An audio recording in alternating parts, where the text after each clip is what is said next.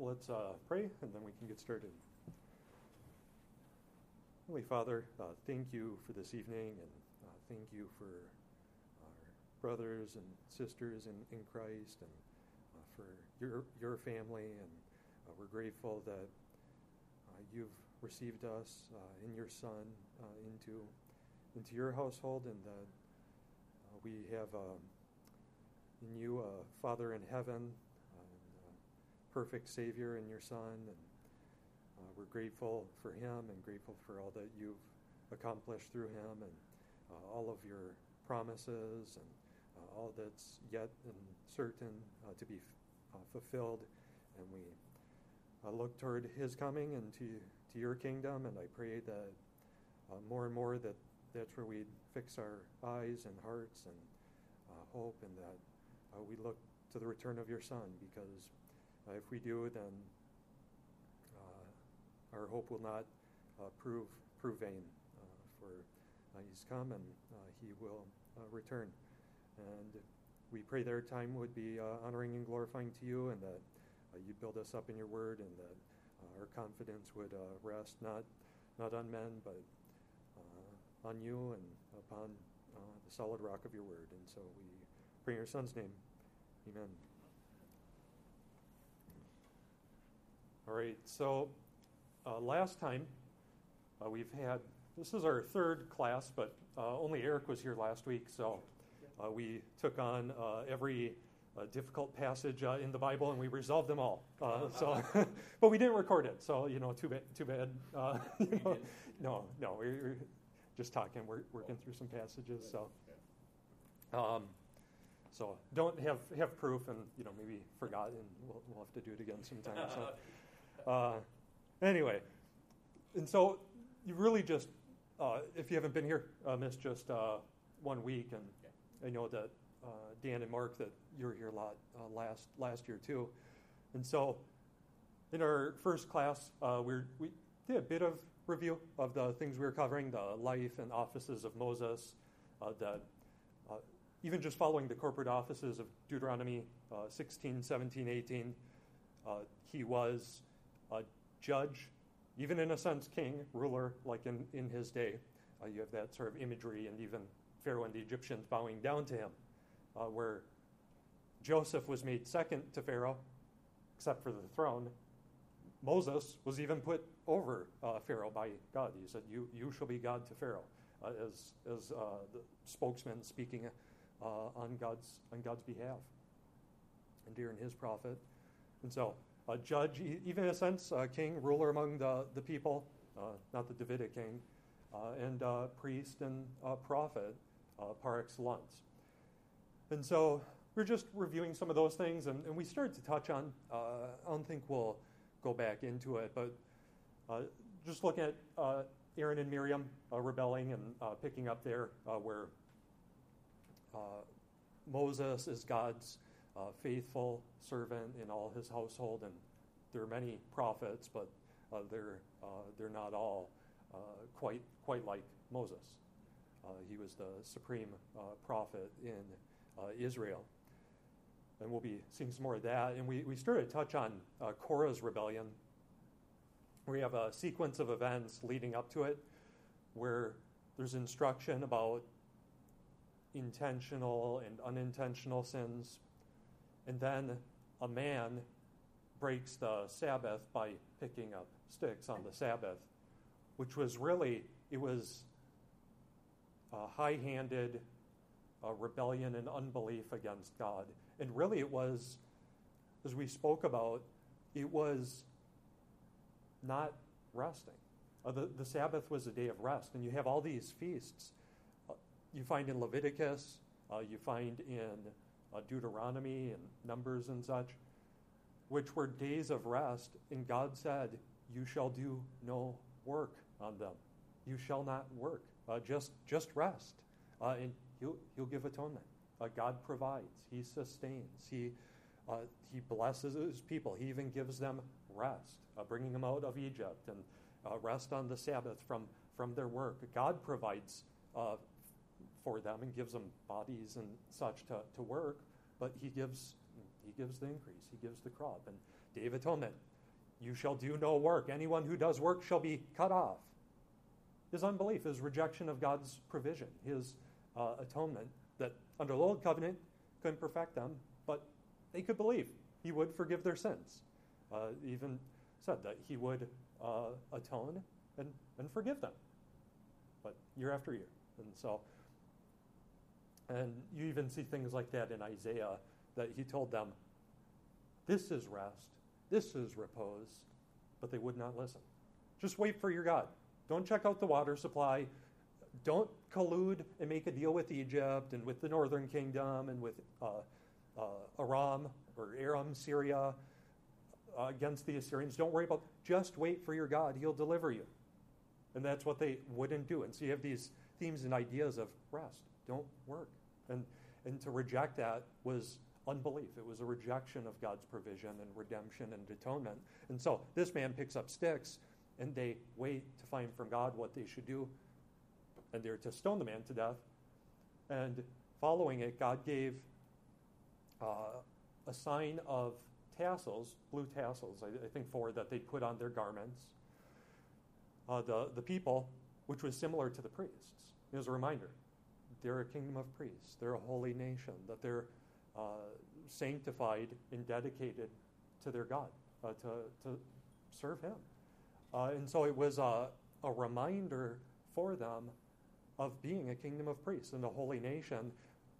But Korah picks up on this, kind of like Miriam and Aaron seeing all these others prophesying. Well, has God only spoken through Moses? Hasn't he spoken through us also? Well, Korah and his ilk, they see this. Well, why do you set yourself up and over the people of God? You know, they're all holy. They can offer incense. Why do you and Aaron exalt yourselves over God's people? And so they're basically taking a lesson from this, that, hey, we're all priests before God. And it is challenging the high priesthood, Aaron, and that Moses is God's ultimate spokesman. And so if we kept reading, we would have found that after God demonstrates that Aaron is his high priest and Moses is his prophet, Moses calls upon God to judge the people. And he even gives a sign that something that had never been seen before, the ground opened up and swallowed them. And they went right down to the pit, right down to Sheol with their families and those who were in solidarity with them in their rebellion.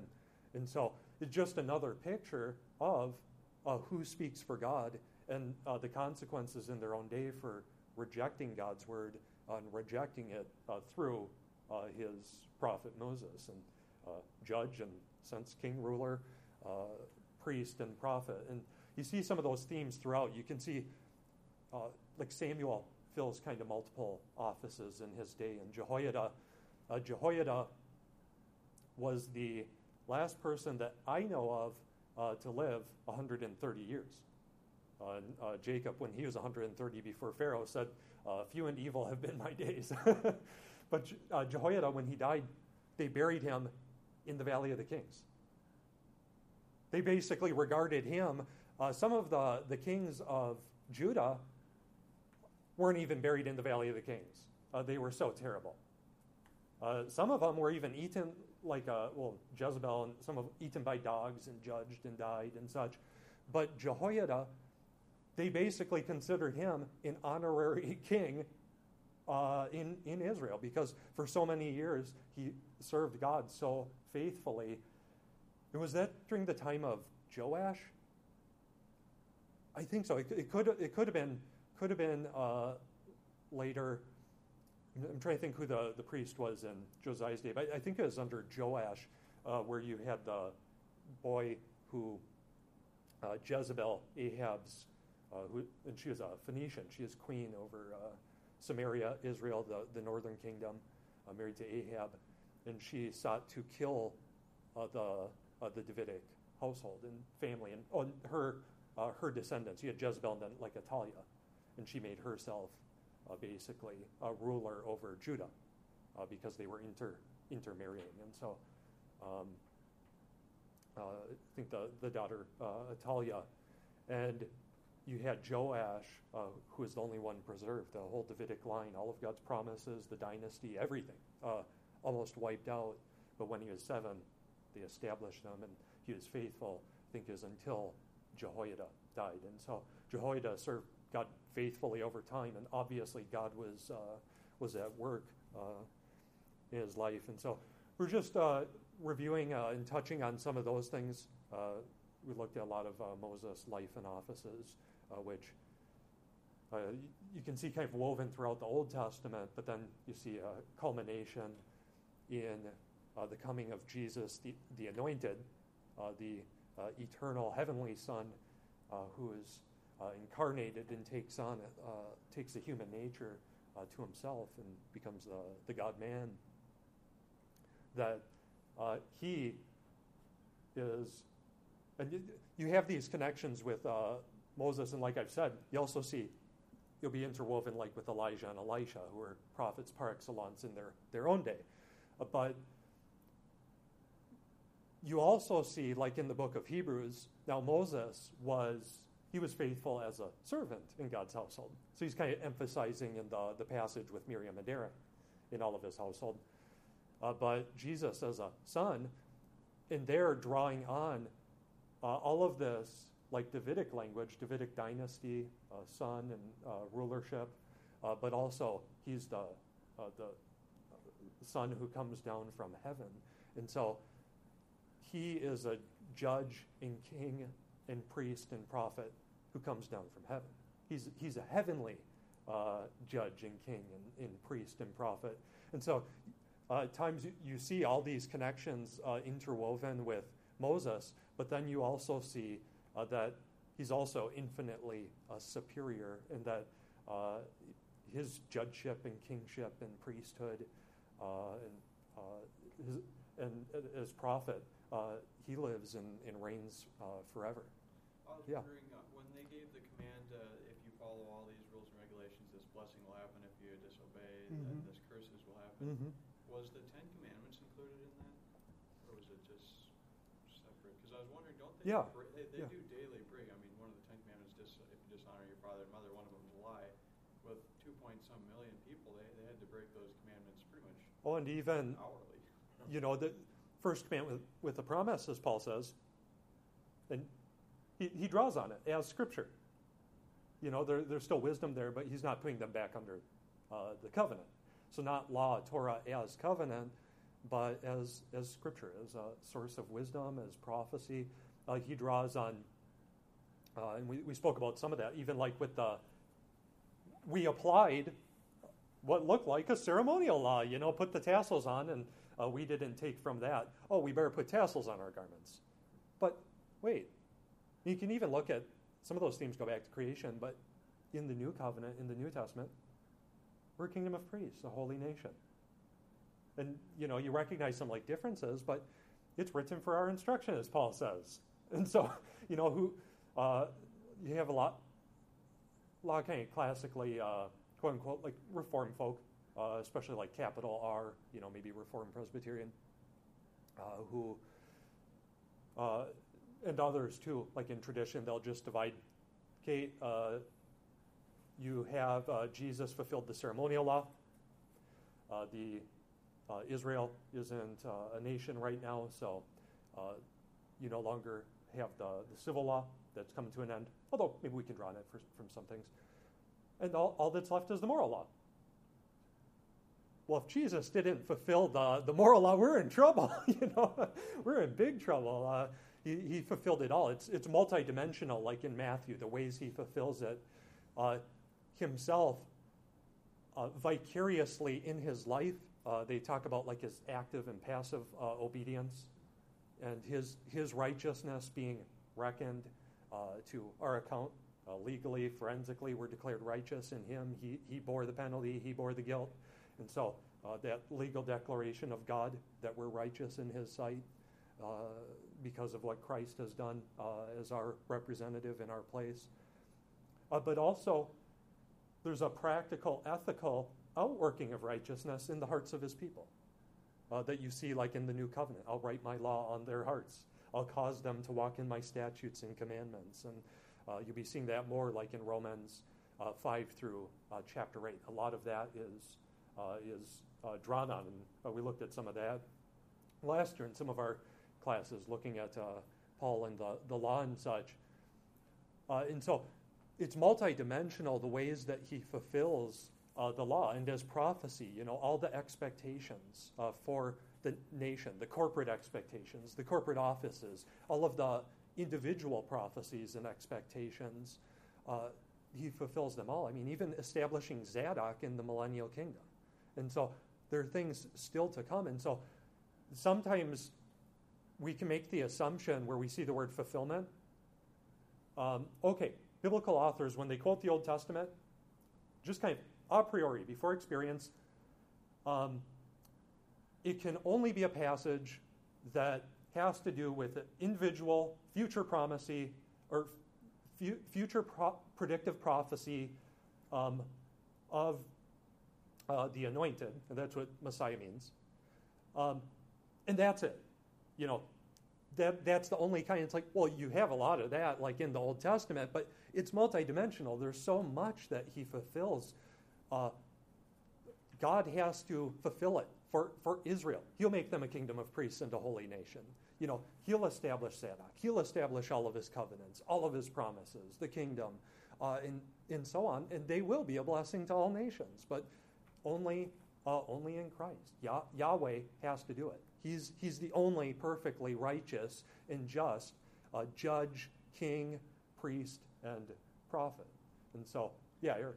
I was just thinking there's a lot of similarities between Israel and the new Israel of God. I was kind of thinking of how we are commanded to do certain things, and God does mention consequences, whereas the Israelites are also commanded, and God mentioned consequences, but he was merciful with both us as believers, the new Israel, and with Absolutely. the old Israel. Yeah. And it's interesting how he disciplines those he loves, and when they really went astray, he really did bring them back. And when I really went astray in my own life, he really did bring me back. Yeah. But his promises True. still remain true for them because he never did let that nation die. Yeah. It still remains true for us. Yeah, for true believers who had his Spirit. And he gave provision, as we've spoken about, he gave provision of sacrifices. And they could believe God would forgive their sins. He said, the priest will make atonement and I'll forgive them. It just couldn't ultimately perfect them because, they had to do it the next day, the next week, the next month, at all their feasts. They had to do it, including like Day of Atonement, year after year. The 7 years, the Jubilees, 49, 50 years, on and on and on. And so it just couldn't ultimately perfect them. But they could believe God would forgive them. They weren't without provision for God's forgiveness. And then which Christ ultimately fulfills once for all in his once for all perfect sacrifice. But then he also circumcised hearts under the old covenant. He just didn't promise it to all, to the whole nation. Elijah cries out, and Paul draws on it, that they've killed his prophets and such, and I alone am left. And God says, I have kept for myself 7,000 who have not bowed the knee to Baal, the false Canaanite, Phoenician god. And so you always have a remnant. You have circumcised hearts. Their rebellion, like at the golden calf, just following that, you have the Spirit. And he talks about when it's his Spirit who comes upon, let's see, you have Aholiab and Bezalel, the craftsmen, to equip them to do work in putting together the tabernacle and working with all the fine linen and all the woodworking and structures and metallurgy, all that they did. God's Spirit came upon them, and you have this throughout. Joseph, who else? Pharaoh says has the Spirit of God, and God's Spirit comes upon Moses, and he's with Aaron, and he says of Caleb, well, the spies who went in, he judges them, except Caleb. Later he says, except Joshua, too. Joshua and Caleb, for he had a different spirit. Was it just, Caleb, he just kind of had a different attitude about himself, Boy, that one, he has kind of a different spirit. He carries himself a little different. No, it's God's Spirit who comes upon him. And Moses lays his hands upon Joshua, and the Spirit of God comes upon him. The same Spirit that was upon Moses is upon Joshua. And with Elijah and Elisha requests that he would have a double portion of Elijah's spirit. And the Holy Spirit had come upon Elijah. He said, I can't promise that. You basically don't know what you're asking. That's not my place. But after Elijah was taken up and he saw the chariot and such, the heavenly chariot, God gave him a glimpse of, things invisible, spiritual realities, is a sign. His request was fulfilled. A double portion of God's Spirit came upon him. And you have kind of these themes all throughout, like Malachi, and looking to the, prophet to come and such like that. Yeah, Dan. Talking about circumcision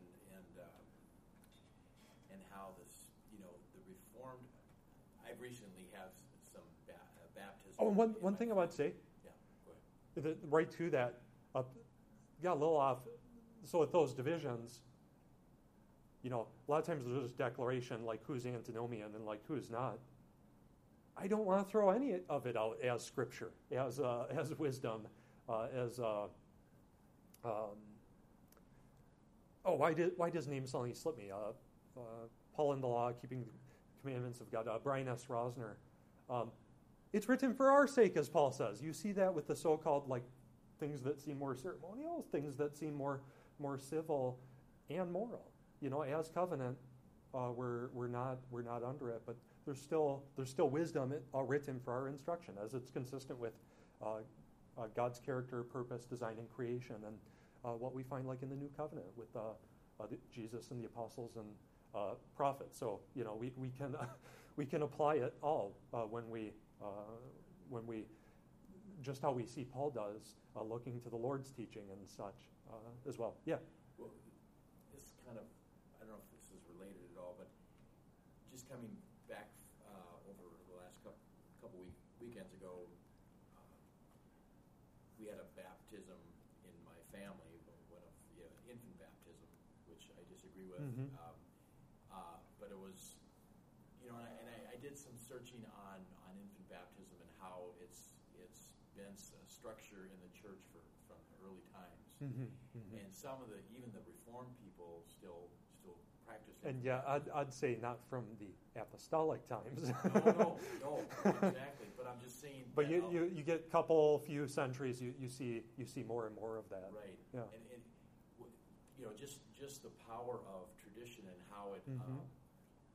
And even the Reformed people say this baptism is a replacement of circumcision, mm-hmm. which mm-hmm. it really is not, because circumcision was done just as a national identity mm-hmm. to separate Israel from the rest of the nations. Mm-hmm. And I guess what I'm trying to get at is this whole idea of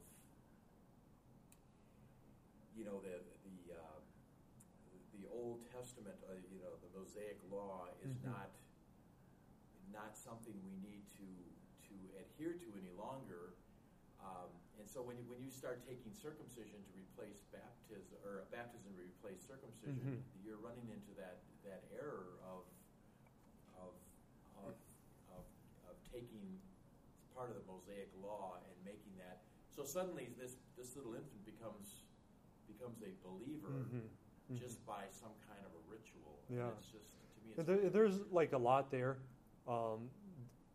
They point to those like that I've heard, and I want to try and fairly represent. Sometimes if you talk about like the divisions, it's like, of course, if we were going into a lot like more detail, which we looked at some of that when we were dealing with like Paul and the law. There's a lot that like you can raise and look at in certain things. Well, making all foods clean. Okay, you have certain distinctions, weightier matters of the law, but I think when you look at like the big picture and you don't cherry pick, you don't deal selectively with Paul and the apostles and prophets and with Moses. I don't think you can, you can categorize things a bit, but the laws don't fit into nice, quite neat little groupings, collections of legal bits that, moral, ceremonial, civil. It's too complicated, both in what Paul applies, because he applies, the so-called like civil and ceremonial for believers. And it's like, well, Paul, what are you doing? Are you a legalist? What's your problem?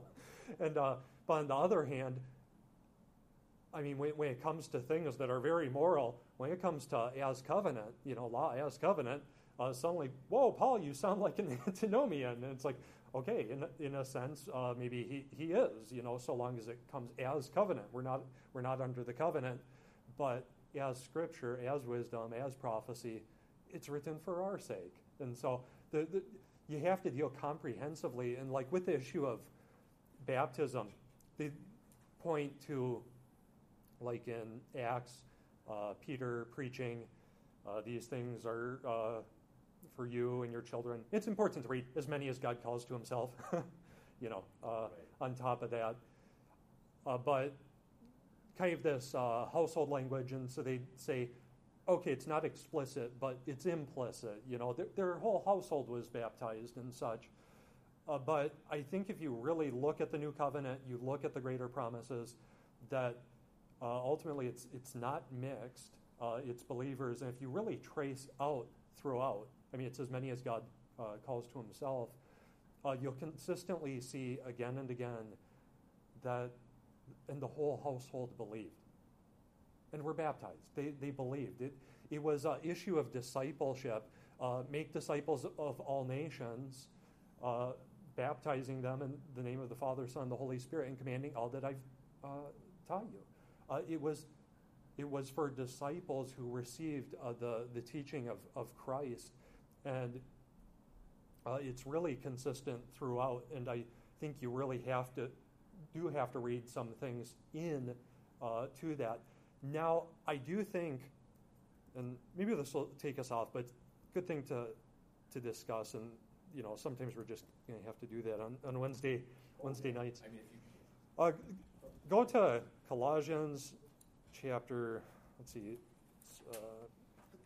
2 or maybe 3. Just say a quick comment while we're looking Yeah. that up. I was thinking that verse where he says, "Don't muzzle the ox while it's threshing out the grain." That's a perfect example of an Old Testament law of Moses. That he said, "Is this for oxen?" That he was speaking, even though the command was for. Isn't it for oxen in the Old Testament? But God is speaking to using it for us. In the big picture, I mean, you have a lot for humans, but as Daniel Block and a lot of others have said, it shows that he has concern for all of society from the least to the greatest. And you have to be so careful. This is why you have to really read the totality of God's Word. We have to know our Old Testaments and know them well. We have to know the Torah well, because the New Testament authors assumed we knew it. And I know I've spoken with Eric about this. It can sound very pious, and there's even maybe a grain of truth to say, well, Paul is an authoritative interpreter of the Old Testament as an apostle. I think that's actually profoundly unbiblical. If you look at the tests for true prophet, Deuteronomy 13:18, they contrast. You have a false prophet and a true prophet. The false prophet does this, the true prophet does this, and such. And you have these tests, whether signs and wonders, like in 13, if they think that's the one where if they perform like a sign or a wonder, and even if it comes true, the sign, if they contradict what comes before, you shall not be afraid of them. In fact, they're to stone them to death. And so it didn't matter if they performed a sign or a wonder, ultimately, if they contradicted what God had revealed prior and through Moses and the prophets that follow, they were to be rejected. They were to be tested by what God had already spoken. If they contradicted it, they're a $3 bill. They're a false prophet. Don't be afraid of them. In fact, stone them. Be done with them. Purge Israel out of those who falsely put words into God's mouth. There's really no stronger warnings in Scripture for hardly anyone but their leaders and the false prophets and false teachers who speak falsely on God's behalf. And in Deuteronomy 18, that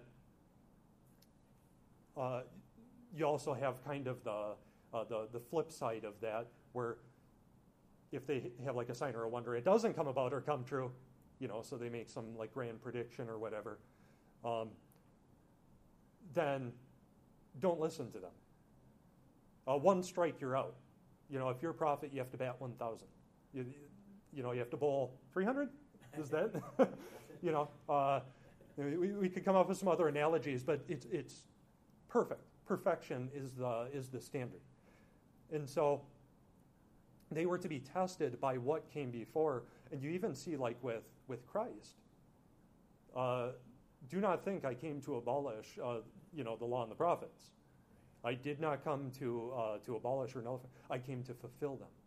Now, there is a sense where you have Paul, in the one sense, will say like fulfilled in Ephesians, in another abrogate or come to an end. But you have to look in the context. There are nuances about how that's articulated, but came to fulfill. He came to uphold the law and the prophets that spoke of him, that the prophecies. He held people to account. I mean, even so much as saying that if they will not listen to Moses and the prophets, they won't even be persuaded if a man rises from the dead. And so he upheld. And so it's not that, we have to interpret in context. And it's not that, as you read, like later prophets and such, there are certain things that they shared just as far as Hebrew rhetoric and certain themes and ideas and promises, that the more you read Scripture, those things do help us and inform us to be better interpreters and handlers of Scripture. But we still must handle Moses in context. Like it had a meaning to the original audience that could be understood. Right. This is another little bunny trail possibly, but there's a great series right now that yep. I've been listening to James White. Mm-hmm. James White's doing a thing on Sola Scriptura because he was answering something that came up on a Catholic Answers radio program that he heard. And so he's doing a program. I just listened to it today. It's from yesterday, actually, that it was recorded. But it was really, really interesting in how much, the Sola Scriptura is so important, mm-hmm. especially absolutely as we see even the evangelical church going away from that. I just think of Andy Stanley. There's an issue mm-hmm. with him right now as far as... I've been meaning to check that out. I haven't heard it on. He did a program on that too. So I just encourage you guys to mm-hmm. listen to that. Mm-hmm. This Today's show was long. It was like 2.5 hours mm-hmm. long, and I was listening to it while I was working. Mm-hmm. It's kind of hard. You get a little distracted, and you can't always doing office work. You get a little anyway. But I know how it goes. Yeah. But it's so pertinent to what mm-hmm. you're saying today, as mm-hmm. far as how the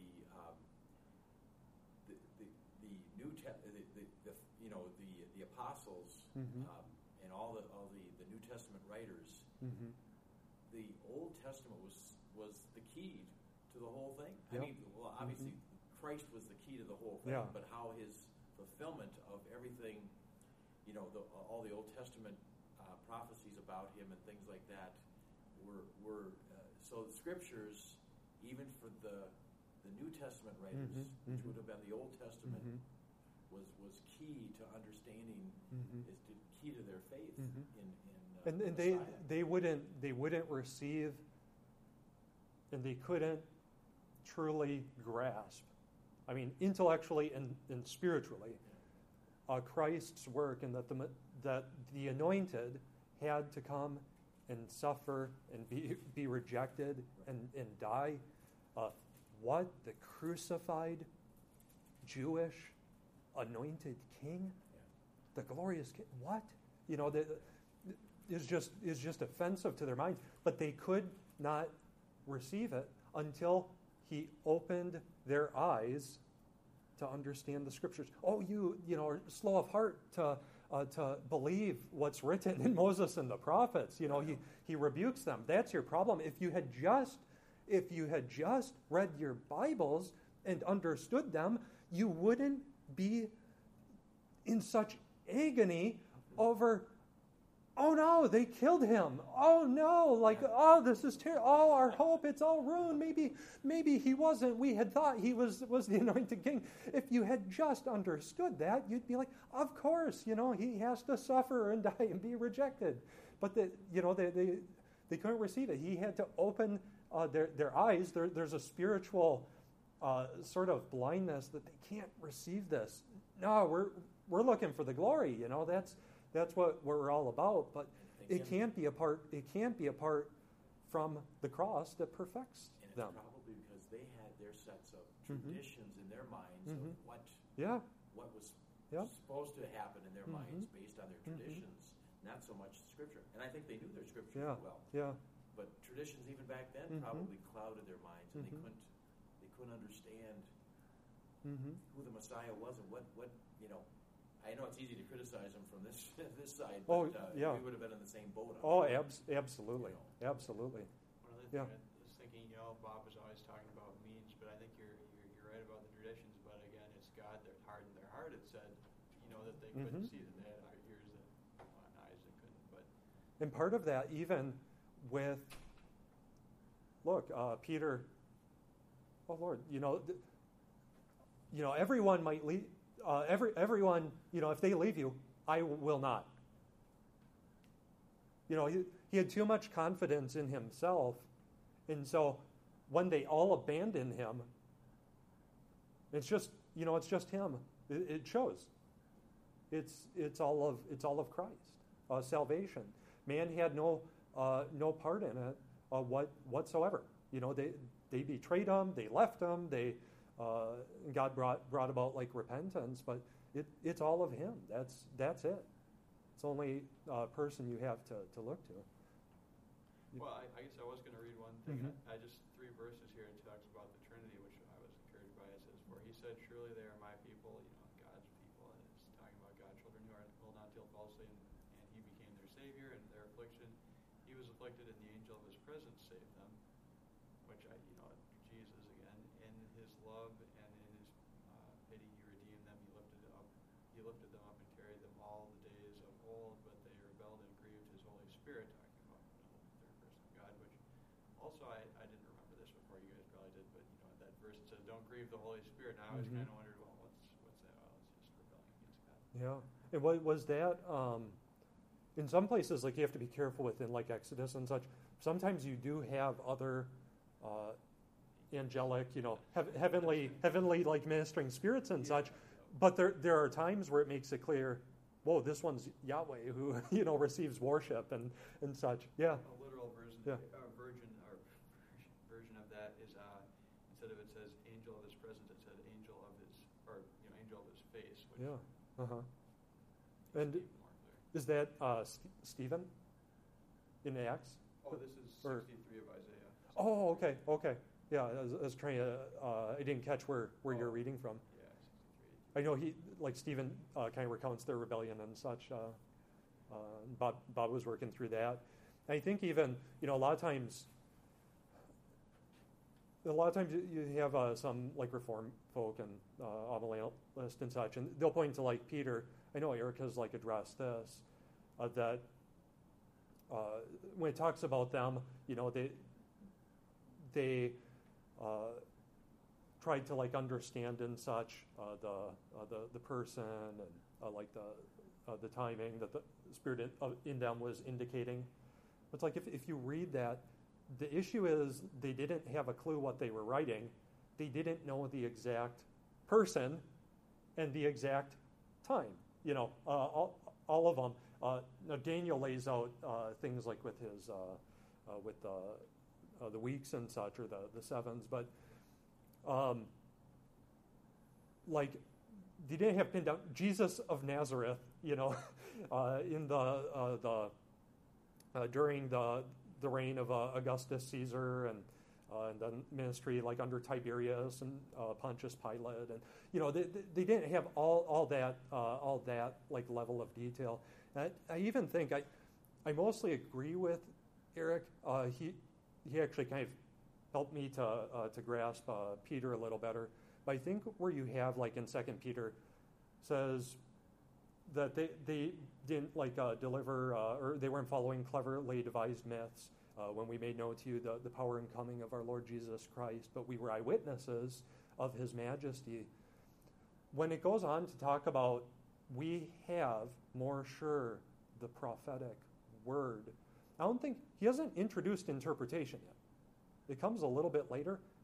He doesn't say we have more sure interpretation. He says we have more sure the prophetic word, which we've been talking about before. It's the exact same language when Peter says that you will, by these things, persisting in them, God has supplied all godliness and power and such, that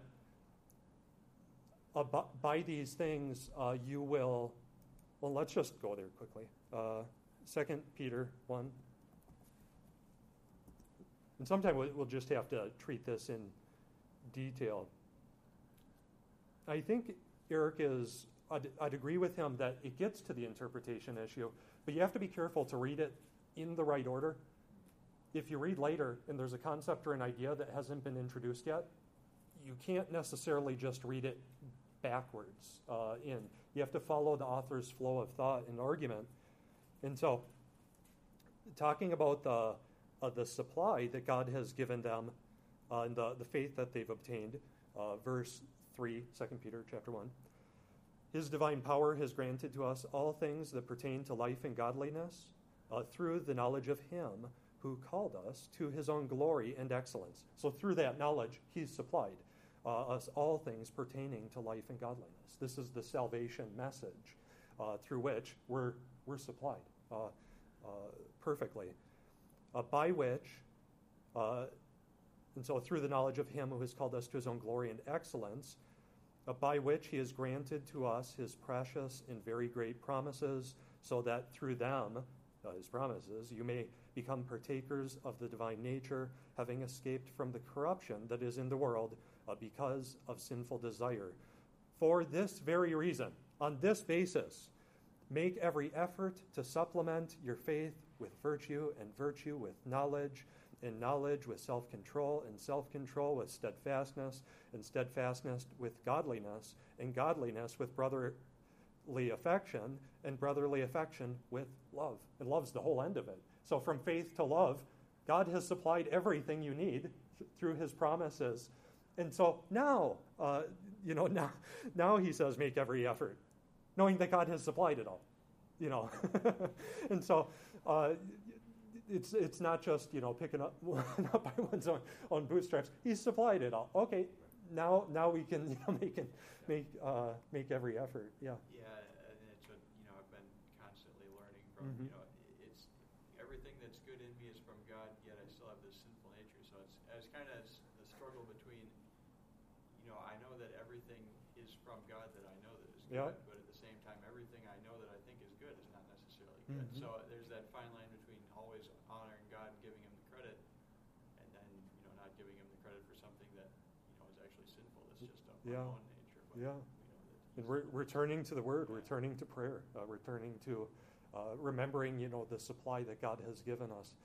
Okay, now let's persist in the faith. Let's grow in the knowledge and wisdom of God.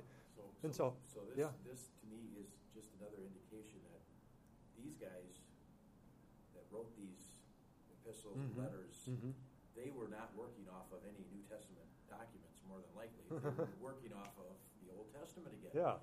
All these promises were made And Jesus teaching. Right, Yeah. Right, exactly. Jesus teaching. So it just, to me, solidifies that the Christianity is based on the Old Testament and Jesus Christ coming to fulfill what was in the Old Testament. Yeah, yeah. And I just find that very exciting. Yeah. Because it's, and that, like you say, it's very important that we learn what's in the Old Testament, because this is what the knowledge that they're talking about, that was the Old Testament. Yeah. And the Yeah. knowledge of that was something God obviously granted them to understand how Jesus fulfilled Yeah. those promises. Absolutely. But that's what we need to do too. Yeah. But now we've got the New Testament too. So Yeah, that's just, just icing. Well, And so often they assume that their audience, they know these things, don't you? The author of Hebrews rebukes them. Yeah, and even like Romans, he wrote that to Gentiles, and he assumed that they knew these things. Yeah, So yeah. it's like, I think we're in this supposedly really intelligent, we're basically a lot of Christianity, in quotes, is biblically illiterate. They don't know anything. Oh, that's so true. And so, in godliness with brotherly affection with love. For if these qualities are yours and are increasing, they keep you from being ineffective or unfruitful in the knowledge of our Lord Jesus Christ. For whoever lacks these qualities is so nearsighted that he is blind, having forgotten that he was cleansed from his former sins. You have a problem of unbelief there. Therefore, brothers, be all the more diligent to confirm your calling and election, for if you practice these qualities, you will never fall. For in this way there will be richly provided for you an entrance into the eternal kingdom of our Lord Jesus Christ. Now, therefore, brothers, be all the more diligent to confirm your calling and election. Spudasate vevean. Confirm. It's the exact same language when he says, we have more sure, the prophetic word. It deals with confirmation. It's about the fulfillment of the scriptures, what the prophets had spoken before. In fact, look at verse 12.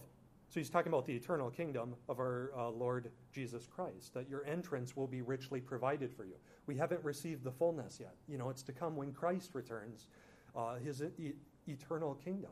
And this is how God sustains us and causes us to grow and persevere in this life to receive the coming kingdom that comes with the Son. And so in verse 12, therefore I intend always to remind you of these qualities, though you know them and are established in the truth that you have. I think it right, as long as I am in this body, to stir you up by way of reminder, since I know that the putting off of my body will be soon, as our Lord Jesus Christ made clear to me, and I will make every effort so that after my departure you may be able at any time to recall these things. And so this whole thing is about reminding them of what the prophets taught, what the apostles taught through Christ, reminding them of the coming kingdom. Yeah, you know these things, but you need to be reminded. You need to persevere in these things. You need to continue and grow and hold fast. This is how God supplies your salvation, by his promises, holding fast. And so I will make every effort so that after my departure you may be able at any time to recall these things.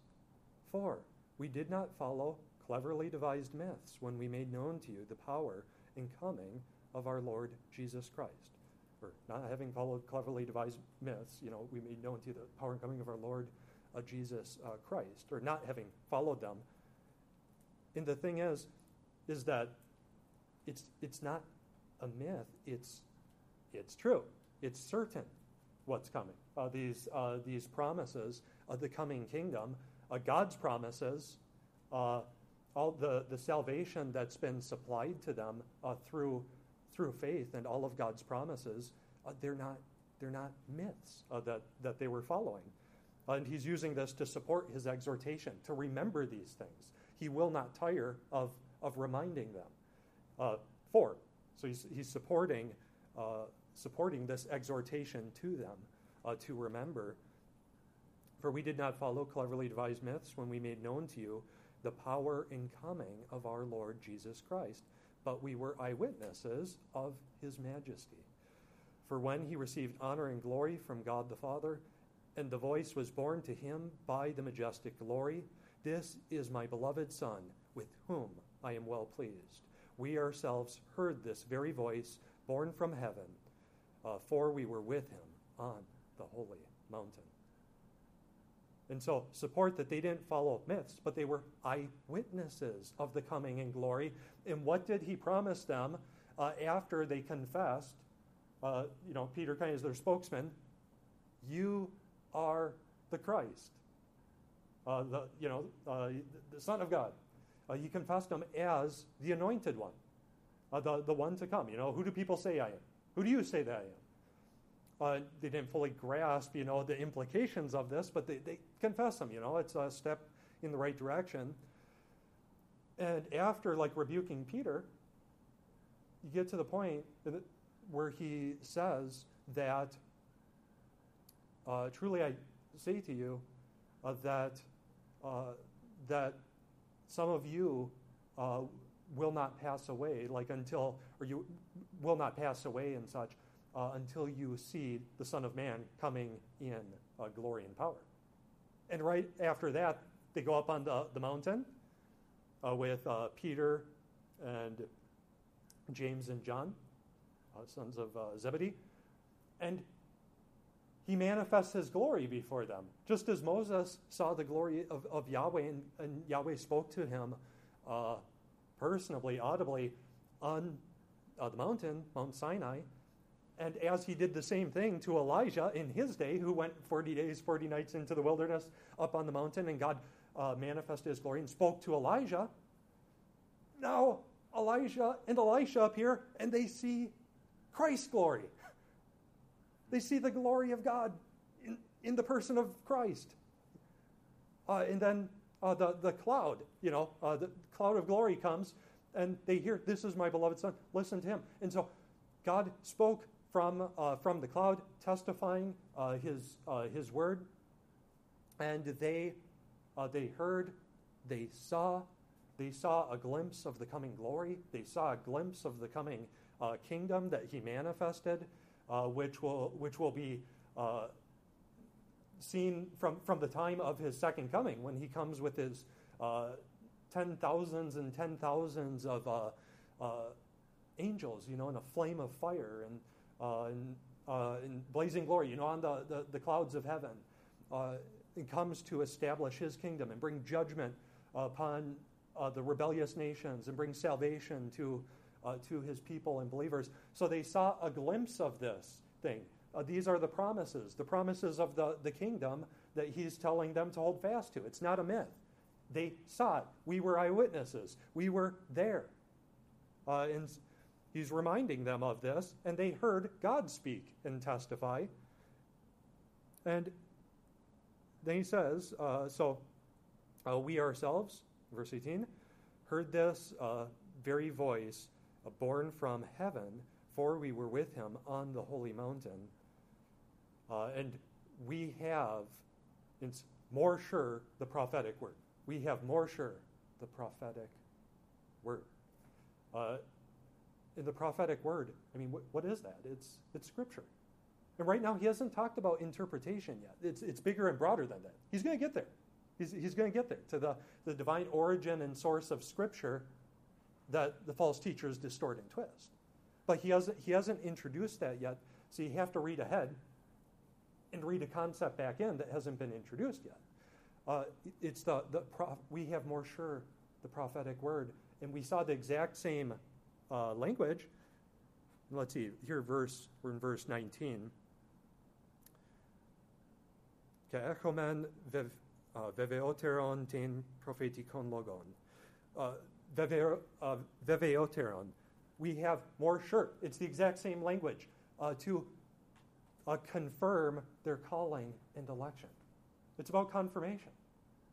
And so what they saw of the promises, the coming kingdom, the glory, and what God spoke on the mountain, they were eyewitnesses. And so the apostolic witness, they see the fulfillment.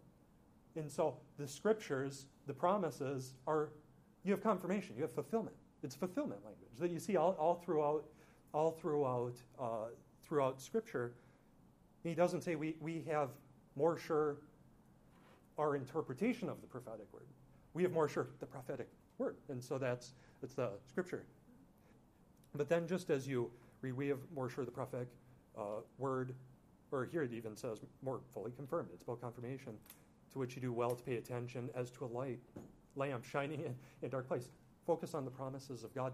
And then he goes into the origin is from God, it's from the Spirit, and he talks about then it's not from man, it's from God. And so when the false teachers, he gets in the next chapter, distort it, that, it has to be rightly handled. He even says that, he talks about in chapter 3, the reminding them of what was taught them by their holy prophets and apostles, and even talks about Paul at the end, who, his letters, some things that are hard to understand, which the untaught and unstable twist to their own destruction.